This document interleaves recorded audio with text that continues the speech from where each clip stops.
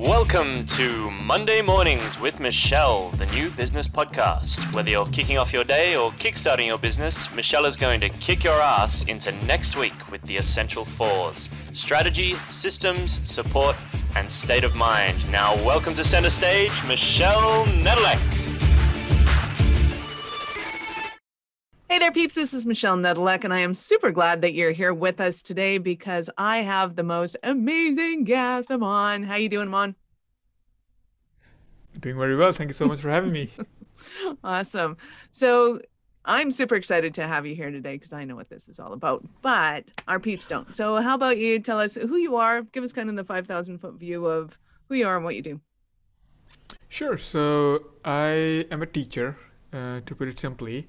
I was previously building self-driving trucks in Silicon Valley, and even before that, I was a sales executive. I was working in B2B sales for large tech enterprises. And so after working in Silicon Valley, I realized that there was a huge communication gap between technical and non-technical people. And I decided to start a company that helps to solve this problem. Awesome. Now you say that very coyly, and it's like, yeah, I got this little thing on the go. But I think it's super cool. So tell us a bit about kind of the actual project. How'd you get into it, and why? Yeah, so, well, if you talk to engineers in general, they'll think that everybody who's not an engineer is stupid. And if you talk to salespeople or marketing people, they think the engineers are kind of stupid. Like they have a weird, nerdy people, like an alien race from the future, mumbling stuff in meetings. And so, me, since I come from both worlds, I quickly realized that this bridge is here to stay for a while. And the reason why most people don't, like from the non-technical side, are not able to be technically fluent is that they think that they have to learn to code and learn to actually become an engineer, which is totally not true. And I like to use the analogy of building a house. If you're a homeowner and you hire an architect and a contractor to, help build your house, then you don't need to be an expert in architecture or engineering to be able to tell these experts, like, hey, I need this many bedrooms. I need an island kitchen. I want bathrooms like these. You can guide them and you can understand what they have to say and that is technical fluency. That is what is expected of you as an executive or a business owner, right? You could go the other extreme and say, like, hey, I just want a place to poop and I want a place to sleep and I want a water park in my attic. And that's an example of not being technically fluent, where you don't know what a house is about, and the last thing you've ever seen is maybe a sandcastle on the beach. And so again, technical fluency is about being able to make high-level decisions as a business executive around technology and have intelligent conversations with engineers. That is awesome. And it fascinates me because I like having some technical background. Like I have taken technical courses before, so I understand kind of the gist of what's going on, but I know that I don't know what's really going on when you get into like conversations with real computer programmers. I say real computer programmers because, I could write code, but I wasn't fluent in code and I didn't think the way a real programmer. there is a vast difference. And if you've ever met me, you know that I'm not a quote unquote real programmer. However, I can, I can type some and I can copy and paste with the best of them. But like, how do you get somebody that is a business owner and they clearly think in a different way, right? They're usually visionaries. They usually have a plan. I love the water park and the attic things. That's usually what they do is they'll come up with something like that. And everybody else is looking around going, you want a what? You want a how? How are we going to do this? And everybody else is stuck scrambling, trying to figure out how to make it happen without, totally destroying the house. And then when it happens, it's like, oh yeah, totally. I could see that all the time. So how do you get those two worlds, getting together without colliding? Yeah, the first thing to realize is that the business strategy always drives the technical strategy. You make, as a business owner, like, unless you're in the semiconductor manufacturing business, which is probably not your audience. Usually, you're making business decisions first. You understand, okay, the gap in the market. This is what my customers need and whatnot, and then you decide, okay, this is what we need to build to serve these customers in the best way, and take it like and get an edge over the competition and so forth. And so the course is also about how do you derive technical decisions from business decisions. And so the way you introduce technology to a business person is you don't start teaching them how to code, because that's going to take like 5 years to be able to make like work up the ranks and become a technical executive. That's not the journey here. It's about knowing the big moving pieces of technology. Like, okay, I know what a database is, I know what kinds of database there are, and what's the main difference that I should care about. I know what is a back end, what is a front end, the basics of how things scale, how to, what's the difference between building something that's going to be used by 500 people versus something that's going to be used by 5 million people. So just again having these, they almost become like tools. Like, I need a bedroom of this kind because I have a family of 5, versus I need a huge ballroom because I'm going to have parties. It's the same kind of needs into requirements. That's how you teach a business person. You introduce concepts technically, but with a business foundation. Nice. And I love this because clearly, as a digital marketer and with all of the technicalities that go on, I mean, even though I run the company, I don't know what happens on the technical side of the company. And so I can totally sympathize with my clients that are out, like, I just want to save the world. I don't care what you do behind that landing page. I just need a landing page. I just need somebody to go. And that's usually the conversation we get into is, I just need a landing page. And they have no idea what happens in the background for it. And it becomes, the eyes get glossed over super quick when you start explaining how much work is actually involved. And like, yeah, I don't care. And it's like, yeah, you actually do. So I mean, it's kind of paramount to how you're running your company right now and what they're going to get and how much you're going to be paying for it. Yeah. So like, how does somebody even engage in that beginning conversation? Like, if I'm, I just send them to you and go, hey, clearly you need to go and talk to Aman and come back and we'll have a real conversation. But how does a kind of normal people start engaging in that conversation? Well, you mean with me, like when they're taking my program, or just in general, how they learn? Let's start with you.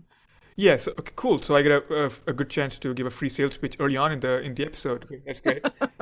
Absolutely. Yeah. So usually I start with a personal assessment where I understand what their goals are, what they're trying to achieve.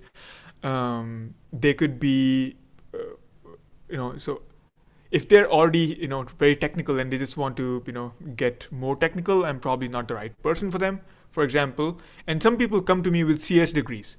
They just like learned it a while back and they learn how to code, but they never learn how to make business decisions as a technical CEO or whatever, right? But that's usually not my crowd, because I would like, I charge way too much money for you with a CS degree to actually get your value back. So usually it's helping the business executive understand that their goals are affect how they should learn. And so, for example, let me see. If you want to if you want to go into industry and you want to transform, let's say, a manufacturing process through software, then the things you need to learn are very different from somebody who wants to build an app that helps people find lost dogs or something, right? It's a totally different approach. And even though technology at the basis it's all the same, I focus the program more in one direction, like consumer applications or large complex systems, depending on what their goals are. But at the end of the day, it's about, okay, how does a computer work? What are the different moving parts? What's the back end? What's the front end? you know, it's and the basics of cybersecurity, like how do you defend your system from hackers, how do you use AI, what does AI mean, why it matters. Yeah, it's just the basic stuff. Basic stuff. That's hilarious. Um, Yeah, it sounds basic now. Very cool. So who do you see needing this the most? Like, who would your ideal clients be, and how do they know they need you? Like, Yeah, the ideal clients usually are non-technical, executives and entrepreneurs, and it's biased towards people who are very entrepreneurial. They know that they are falling behind their peers who are more technical, and they see how the world is changing, and they feel this a little frustration that they cannot participate in the digital economy or whatever it's called, and they know that this is the future, and they need to be prepared. And so people who are like looking far ahead, and they realize the implications of not being technical, they are usually my target clientele. And yeah, when they hear about me, they usually check out the free resources I have on the website, and then they decide if they want to engage further. cool. So while you bring that up, what's your website? Where do they go to get the goodies? Yeah, it's sandprime.com, and it has a few resources that may help people. Awesome. We will have that on the website, but it's super easy. It's just SANFAN, yes? Fran, FR. That's Spell it out for us. PR. Yeah. Never mind the spelling. Yeah, it's just gonna be just click the link. Yeah, well, we'll have it on the link for you, peeps. Don't worry about that at all. Or go to awarenessstrategies.com, and in our podcast section, we're going to have Aman's information.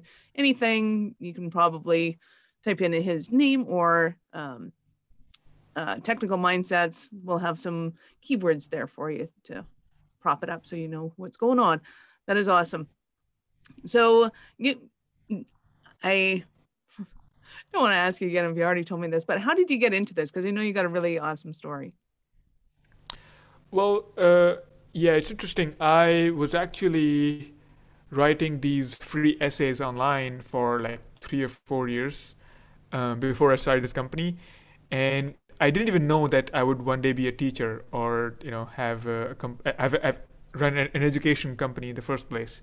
But I was explaining really complex technology in simple word for everyday people on Medium, and to my surprise, the essays got really popular and they got picked up in the news, and I was invited to give guest lectures in university art schools in Japan and organizations. Um, and slowly I thought like, yeah, maybe I'm not bad at this. And so when the opportunity arrived where this was a real problem that I saw in the business world, and I saw that there's no other program for this because there's 1.5 million coding bootcamps and programming classes that you could take. It's kind of a race to the bottom for attention. Never mind, I'm not gonna hate on coding bootcamps. Um, but I felt like I should create a program that can address this from a business person's point of view. And that's to me, it totally makes sense. I mean, I don't understand. Well, I do understand why a business owner would go and take a computer course in order to try and figure this stuff out, because there really is nowhere else to go. It's like you either go and figure out what it is that your IT department's talking about and take the program, because what I've found is, I mean, there's a reason that techies talk in acronyms, because the long version of what they're saying is ridiculously long if you had to actually say everything out. Well, we actually did that in one of our classes was, okay, let's try having a conversation without using any acronyms. And it's hilarious because, I mean, it's so drawn out, and half the time it doesn't really, the words they're using don't tell you what they're really talking about anyways. So even if you do know what an API is, you don't really know what an API is. You still have to explain what it is and go through it. So it's and a little entertaining. Like, how do you? Yeah, and even the acronym, the acronym programming interface. which makes no sense in the first place, even if you know what that is, right? So I totally get your point. The acronym is actually easier to remember than the full form of that word in general. And it goes both ways because, I've been in meetings where I use words like ROI and, the CPI, CPM with engineers, and they're like, whoa, what are you talking about? I've never heard what CPM, CPI, I don't understand these terms. So, I have no idea what a P&L is. yeah. Yep, I'm getting those conversations too. Wow. So on average, so you're taking the course with you, and is that set up as a digital program? Is it a one-on-one with you? How does that all work? Yeah, it's a one-on-one program. So most of the content is very self-paced, but they have a pretty much mandatory one session with me every week, where we actually, practice their technical fluency, and they can ask me any questions, and I also ask them questions, to understand where they stand. So it's a lot of Nice. assessment. Then, so first I address their level. I address that with resources that they need, and then I reassess. So, and this circle just keeps going on throughout the program, so that I never leave them learning something that they already know, or give them too much to learn and they feel like this is out of their comfort zone. It's like, and this is a concept I took from language learning. It's called I+1, where it's always just challenging enough to be exciting and fun, but not too challenging that it becomes uncomfortable. Nice. I love that. Well, and it also makes it pertinent because obviously somebody going into, needing a computer system versus somebody needing like a technical, manufacturing system, it's going to be a completely different conversation. And there's no point in that individual knowing what the other entrepreneurs need to know if it's a completely different business. So Yeah, that is absolutely. awesome. Cool. I love it. So I always love to ask people, at what point did you know that you were crazy enough to become an entrepreneur? As far as I can remember, I do not remember a single point in my childhood when I did not know for certain that someday I would have to start my own company, because I just never played well taking orders from anybody else, even though that's a terrible reason to become an entrepreneur. I think it's one of the main ones, actually. Yeah, it's a bad reason to become an entrepreneur, but you make the decision because of this, and then you figure out how to be a good entrepreneur regardless. uh, and so it's the same for me. I just yeah, and I held like 7 jobs in 5 years, and that includes a 2 year break in the middle, so I was actually 7 jobs in 3 years. And so I was like, I tried this thing, it doesn't work for me, let me just go and do my own thing. Yeah. Yeah, I'm totally with you. My sister even fired me. So, Wow, so, that should be yeah, fun. I'm a fantastic business You still owner. talk? And oh yeah, Oh, okay. yeah, it was mutual decision. She just happened to be the one that dropped the hammer first. But Right. yeah, no, I'm a terrible employee. I don't play with that well with others. So yeah, I totally get that. But it's been to me, it's one of the more fun ways of kind of taking on the world, is just going out there and seeing what you got and seeing who you can bring on your boat, and off you go. So, way Yeah, rather be the captain. and being a teacher as well, like being a teacher and not willing to take orders from anybody, gives me like a double-edged micromanaging tendency. Because I'm used to telling people and teaching people how to do stuff. Yeah. And so it's like, yeah, so the main thing I'm learning right now, or I have been learning, is how to be intentionally open to feedback every step of the way. So I have to actually remind myself every single day that I need to listen to what other people have to say. Yeah. Oh yeah, your clients will definitely give you that feedback, and if you're smart, you'll pay attention to it because they're also paying your Yeah. paycheck. So in a roundabout, weird Yeah. sort of way, I guess it is like we're employees to our clients, but not quite. That's Yep. awesome. It's Cool. trading, right? It's commerce. So one thing I say to that's one thing that is the foundation of the whole program, is that you're always engaging in commerce. That's how you avoid being disrupted, because if your customers are your trading partners and you know that your trading partners are not loyal to anybody, they're just loyal to their own needs and wants. If you see them that way, they're business people. Whether it's somebody buying an ice cream from your ice cream parlor or whatever, right? Your business partners to your life partners, everybody is just loyal to their own needs.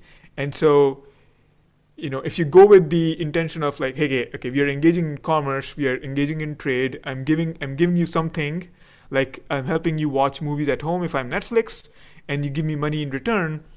Then you won't see yourself as, oh, I just help people rent DVDs, right? If you see yourself as a DVD renting business, that is a different mindset versus, oh, this is my trading partner. I help him watch movies at home and he gives me money. And wow, somebody else is offering to let him watch movies by downloading them online or streaming them online. And my DVDs are not the best deal on the market for my trading partner. He's gonna cut that deal off and cut a deal with somebody else. That's how you can stay resilient against technical disruption, because you always have the commerce in the trade in mind, instead of this is my business and this is what I do for a living. Brilliant. I love that. Yes, poor blockbusters. They missed out on that one. Well, and yeah. It's a very intriguing conversation to have as to how you wrap your brain around thinking in a different way so that you're open to how technology is going to come in and how you embrace that. I mean, I was having a conversation with another podcaster just yesterday, and we were talking about artificial intelligence and how I think it's going to change the marketing industry. And we had a few different conversations on them, but I think a lot of people are either intimidated by artificial intelligence or they underestimate what it really is. They think that Amazon running an algorithm is artificial intelligence. It's like, no, that's not that's just an algorithm. That's just programming. We got that one down pat. So how do you think artificial intelligence is going to play into the business world? Oh, wow.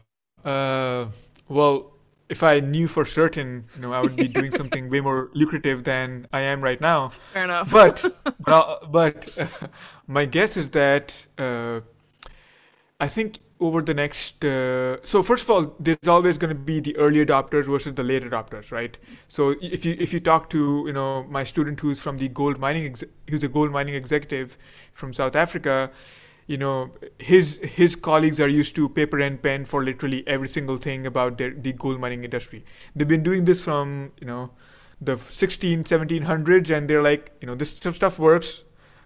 There's been pencils and paper and gold. Yep, exactly. And so that an industry like that is probably going to be one of the last few ones to adopt AI, because they have to adopt software first. Right.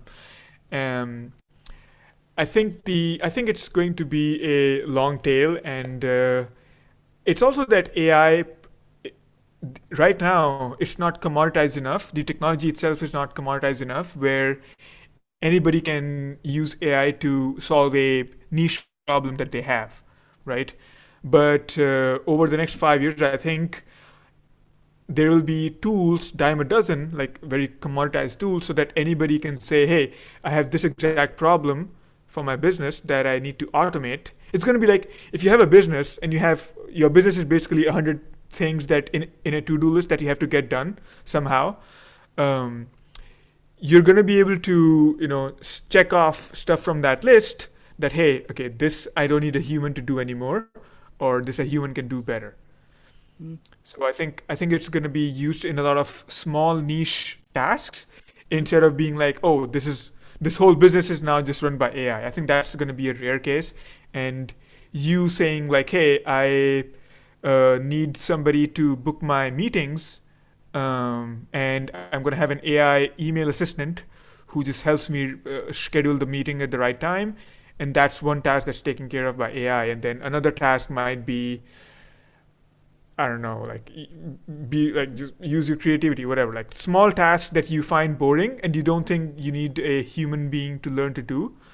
I actually think they're going to take over things like digital marketing, because I think it's going to be with the computing power that they have, they're going to be able to figure out what words work for what people at what time. And I mean, it's when you have that much data, Facebook, Amazon, Google have right now as to what catches our eye, what do we read, what do we spend our time on, what makes us click that button. Artificial intelligence has to play into that because it's so quickly commoditized. Like you can make money off of it. So it makes sense investing in it immediately as the thing. So I actually think that it's going to be a lot more prominent than a lot of people that I'm having conversations with. So I think it's fascinating. Absolutely. I think it's something that we need to embrace and figure out how we can play with it, and how we can play with it intelligently. Yeah, absolutely. And for those companies, which are like Facebook, Google, these are at the forefront of, digital marketing and all these things. And a lot of, similar companies out there, yeah, of course, for them, it makes complete sense. And I think they already have a lot of machine learning algorithms running in the background that predict whether you're going to click or not. And that is, I think, the first industry that's going to be really impacted by it. So I completely agree with you. Yeah, it's coming for digital marketers. Oh well, we got a few years for a good run of it anyways. But awesome. And with the amount of gold mines out there and other businesses that are still running on paper and pen, need to understand what technology is in the first place. I think we got a lot of room for some heavy duty conversation with you. That's awesome. Well, thank you, Aman, for being with us here today. Any parting words for our guests? Well, yeah, if you're a non-technical person, please give yourself more credit. I think a lot of non-technical people feel like they're scared of their own technical colleagues because the engineers make them feel stupid or whatever, that they cannot really contribute to those conversations. Your ideas don't matter, and it couldn't be further from the truth. You may have a very rich background, and you can contribute ideas that engineers will actually not have. And you can lead the engineers to solve the right problems. Because here's the thing, from an engineer standpoint, from a technician standpoint, let's say if you had to make a food formula for cats, you could make a food formula that makes cat poop smell better, or you could make a food formula that makes cat poop taste better.